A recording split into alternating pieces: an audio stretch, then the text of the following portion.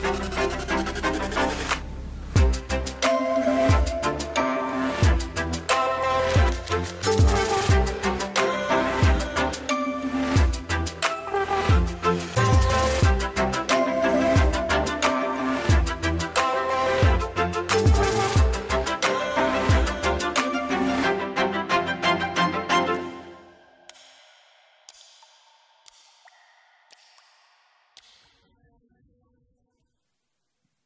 morning, everybody. In the cold weather. Exactly. Follow me. Follow me. What does it mean? What does it mean to follow me? So, I'd like you all to follow me, and we're going somewhere warm. And of course, you would all ask why. Why would you want to follow me? So we're going to spend a bit of time saying, of course, I don't want you to follow me. I want you to follow Jesus. But spend a bit of time about why he would want to say that and what that means, what that looks like to follow him.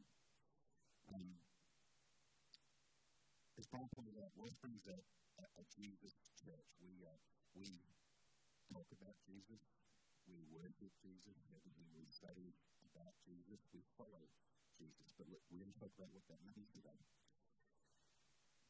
And part of the reason we would do that is because, as he says in his word, is as we follow him, we're transformed, we're changed, we become more like him. At least that's the plan. That's what we'd like to be able to do.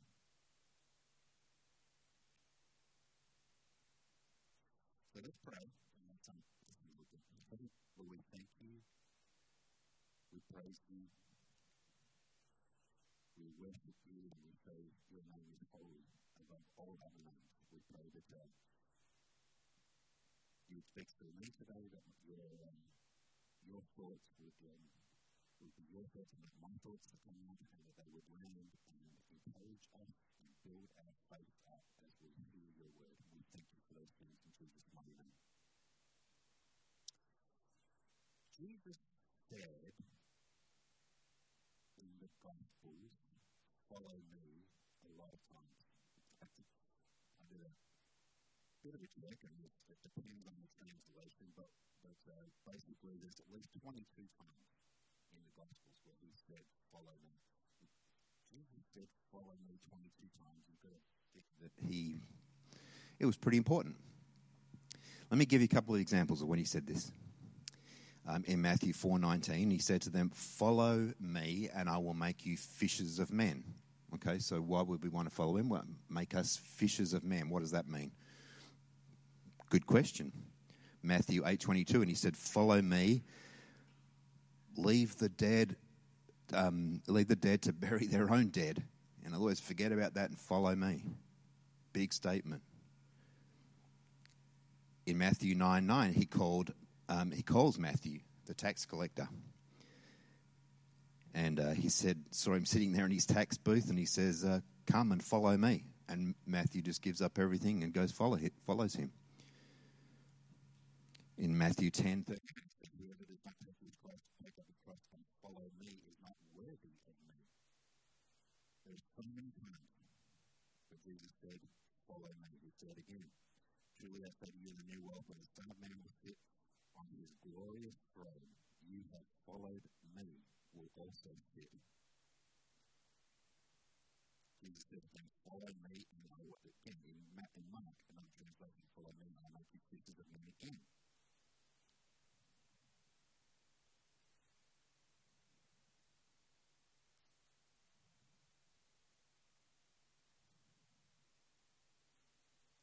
Remember the story about the rich ruler.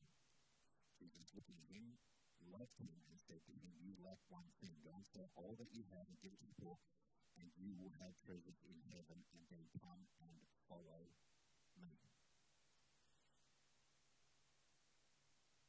He said this a lot. And yet, under you, but I have believed, I've had a level of faith in Christ for 30 years now, and I still struggle to follow him.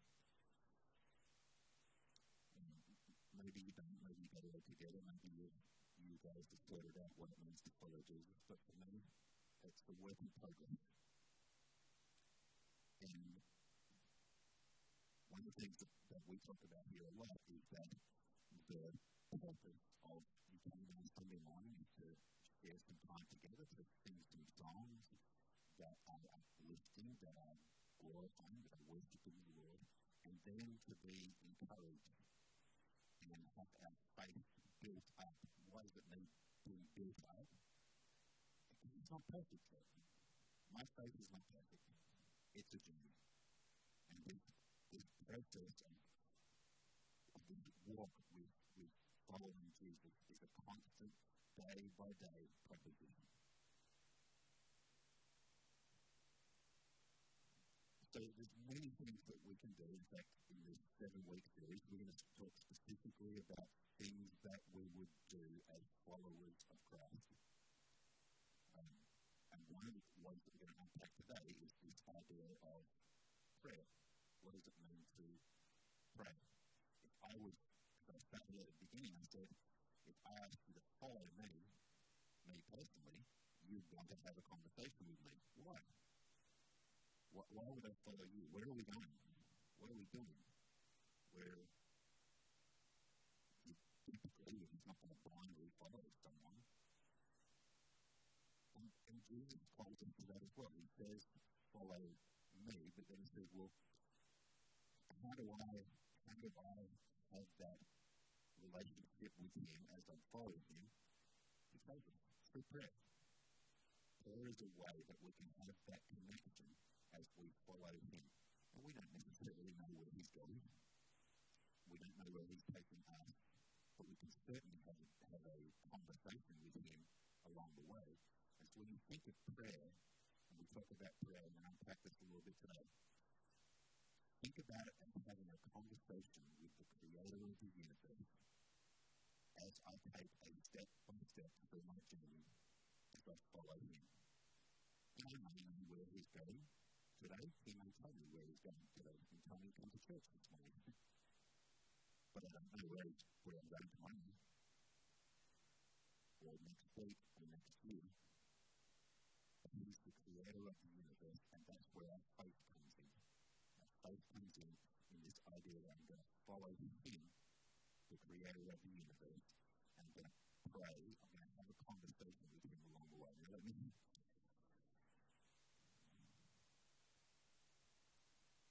We talked about this the other day. I don't always pray. I have long patches where I don't pray. I don't want you to sit there and think, pastor's got it all together. This guy's preaching. He's got it all together and he's got a perfect conversation going on with Jesus all the time. Even though he says pray continuously, I don't do that. And I'm guessing some of you may not do that all the time either. And here's the wonderful thing. You can start again today. We can start again tomorrow. And I know that you guys, but everyone inside of me would say, I'm going to feel guilty. I'm going to feel the shame and the rejection. And I'm not good enough. Because I don't pray all the time, and I don't pray particularly well. That's not Jesus. That conversation is never Jesus. He would never, ever. He says that in Romans 8:1, you are not condemned. And any time you turn to him and pray, that he's going to have loving open arms to ask you and accept your prayer.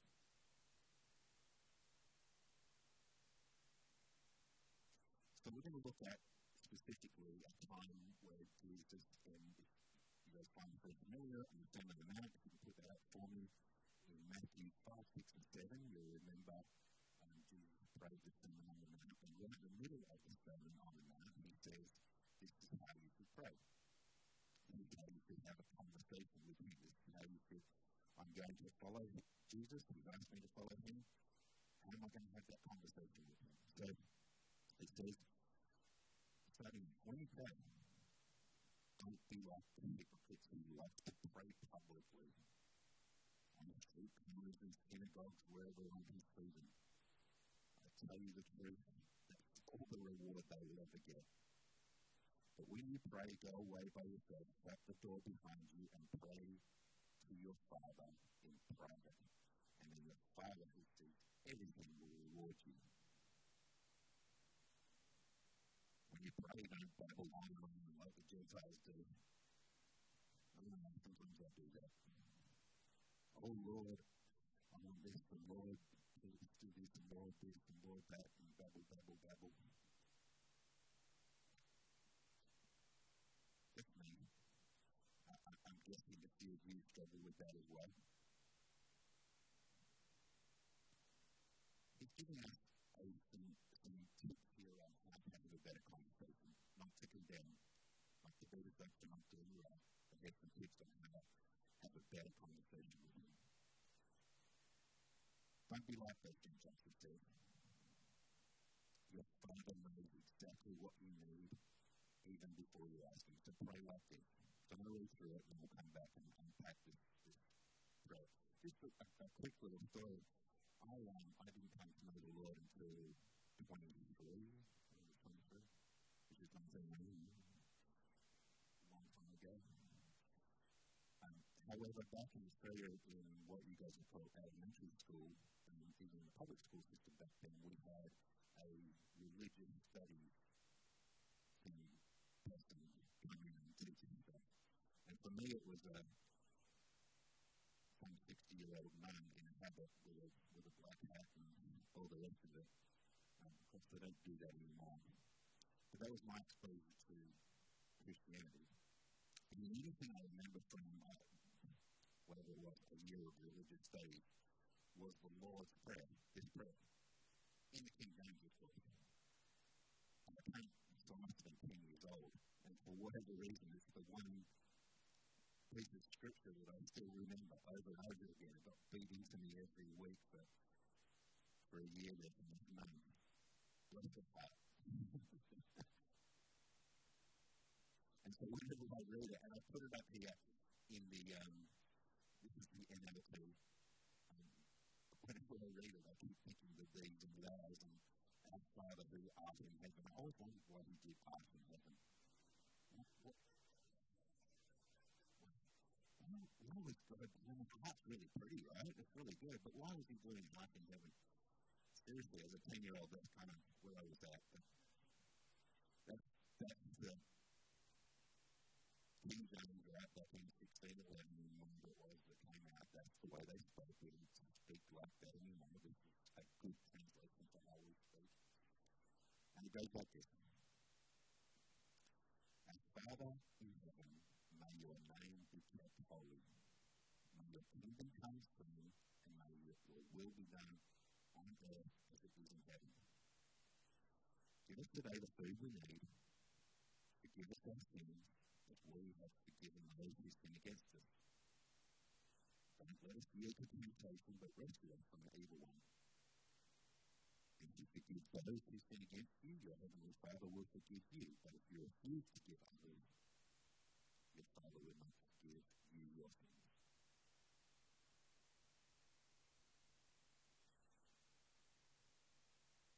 I learned that prayer in the King James, and I learned to repeat it over and over again. But that wasn't the point of this prayer.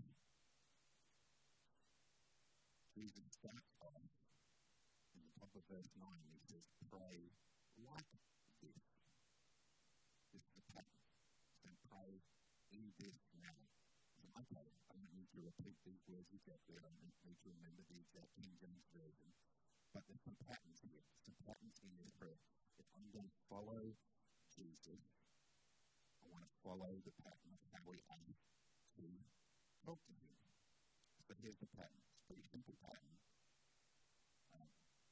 I often don't follow the pattern, but let's encourage one another to say, okay, let's try this. Let's try this pattern.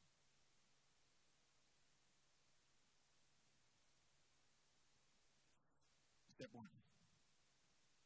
Right out of the number one of the first commandments is acknowledge who God is, and His holiness, and His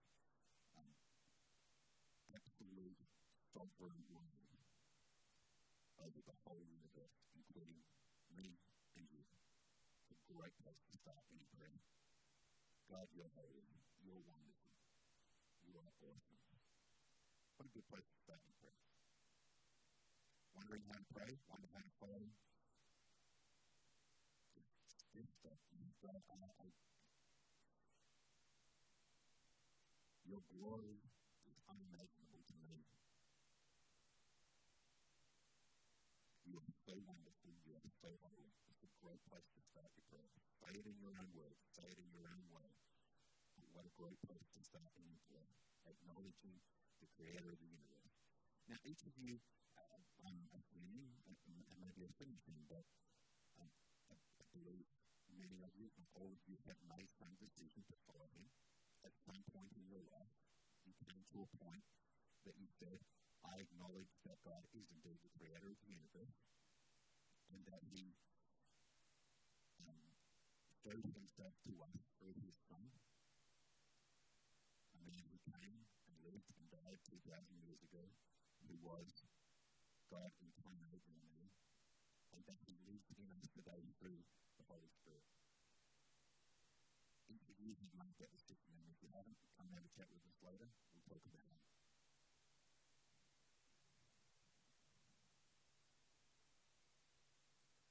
However you got there, however you made that decision, and we've all come to that in different places, to be clear, you didn't do it on your own. God called you.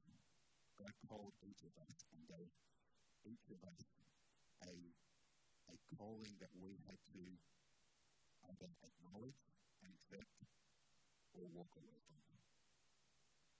But He called us to be sure. So to say, hey, I thank you. Thank you, Lord. I know that you are the Creator of the universe. And that you're awesome. Is a great way to start any prayer.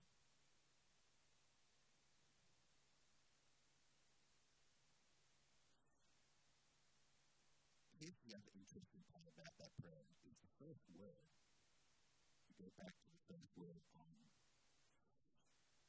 opening prayer. It starts off, Jesus says, pray like this. He says, our Father.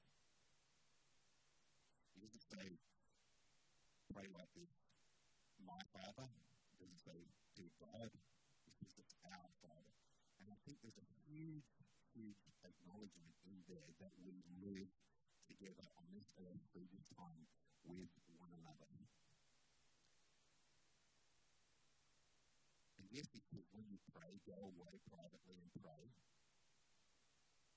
But understand that following Him, and you can think about all the disciples following Him, they were following Him in a group, and they were hanging out together, and they were conversing together, and they were doing life together, and they were eating together, and they were walking together. I used to think that my relationship with God was pretty private. It was between me and God, and I came up on a Sunday morning, and we're all doing, and I'm doing great, and praise God. But we'd rarely have those conversations about what it meant to be a follower of Christ with other people. Right here, the opening line of this prayer is our Father, He's ours. We are all in this together. And if we think that we can do this alone, we're missing the point. And so that's why we talk about having these home groups and house churches. Okay, step one. He's our Father, and we're acknowledging Him as Father. I love steps on the engineering, so I'll go through the steps. Second point, second thing he says is this idea that He has a kingdom, that He is the King of, it's in heaven, and we'd love for that to come here pretty darn quick. It's not seemingly happening as we live our life, but we'd like for that to happen, and He would like for that to happen, and it is going to happen. So it's another great thing how we know that you have a wonderful kingdom, and it's awesome and perfect in heaven. And we'd really like to experience that here on earth.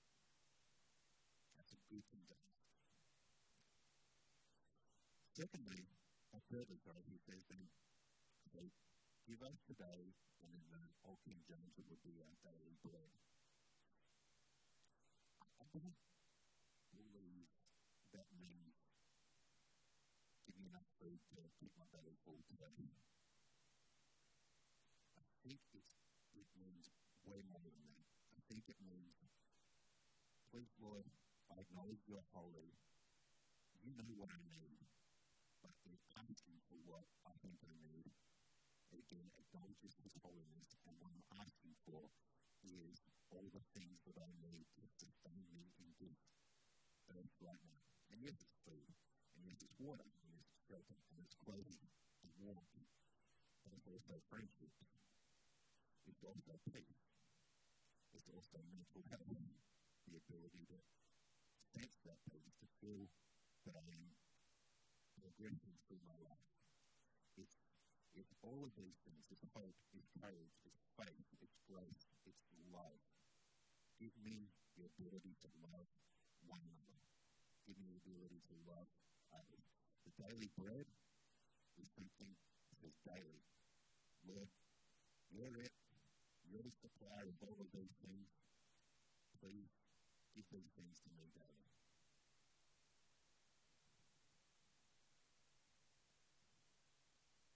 And the fourth step there, the fourth part of that is that acknowledging that I messed up. I messed up daily. I messed up hourly. I messed up minutely. And I acknowledge that I am way, way less than perfect. And please forgive me for those. And also acknowledge that there's others that are less than perfect and they're hurting me. And they do things that offend me and upset me and all the rest of it. And I'm going to forgive them as well. And knowing that then going into that in our life, we are constantly facing temptations, facing more temptations to mess up again. Every day, every hour, every minute, there's a temptation coming our way to mess up. And it hurts one another. It hurts me, it hurts you. We hurt one another in doing that. So it's a question of, can I, Lord, just forgive me for my mistakes. I'm going to forgive others for their mistakes. Help me not to be tempted, and yes, I am going to be tempted, and yes, I'm going to make mistakes. But please help me not to do that.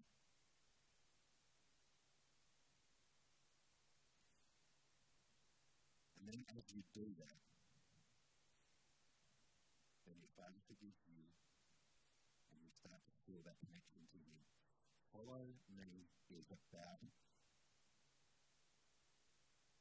putting that connection back where the separation was before. If you want the summary of the gospel in one way, it's this: we are separated from God, and the way to be connected back to Him is through Jesus Christ. And if I'm going to follow Him, I've had a conversation with Him.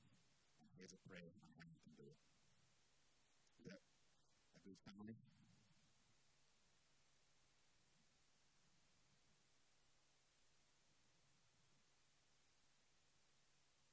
As we just wrap up here in the next few minutes, the one way that you will guarantee your life is a continual mess is to be isolated from God and from others. And I can tell you that with absolute certainty because I did it for 20 years. The one way that you will be picked off the flock is if there's a sheep in the flock. Is a great example. If you drift away from the flock, you become easy pickings.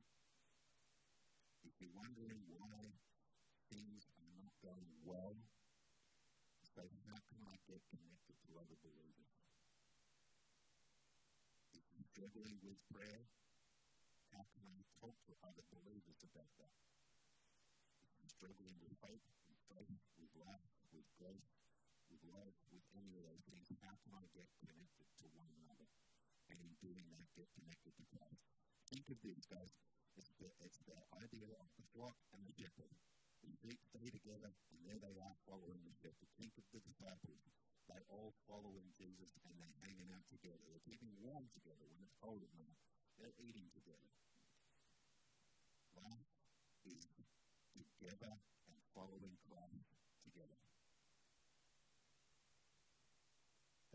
That's it.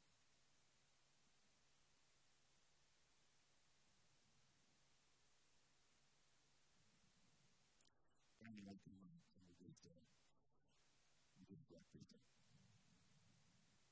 He says, follow me. And you say, what does that mean? Follow me.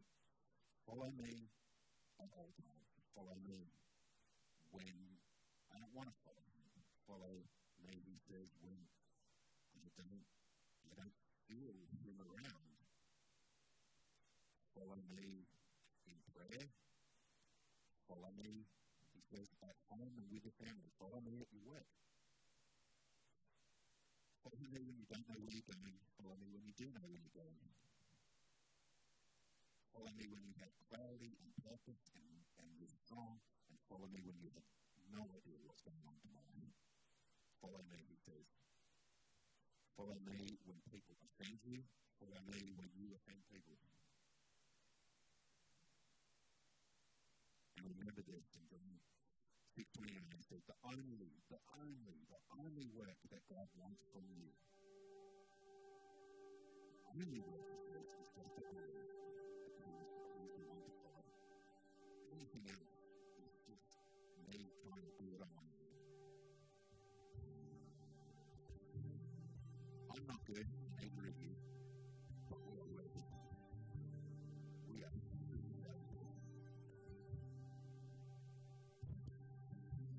I feel shame, but I'm not neither are you. I could have achieved some great things on my own, but it was really God. His hands on my life. I'm so upset. Glory to my own efforts. I'm tempted and I give in. There's way too many times. But I'm not content when I ask for forgiveness.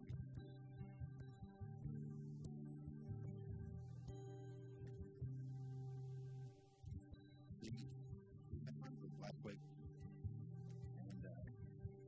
and someone come along and said that we were talking about some of the things that we struggled with. And someone said, well, I didn't get to see that on Sunday morning. I didn't know you were struggling with that. That was the point. The home group is a great place where we can be honest and open in our struggles, and we can share our victory.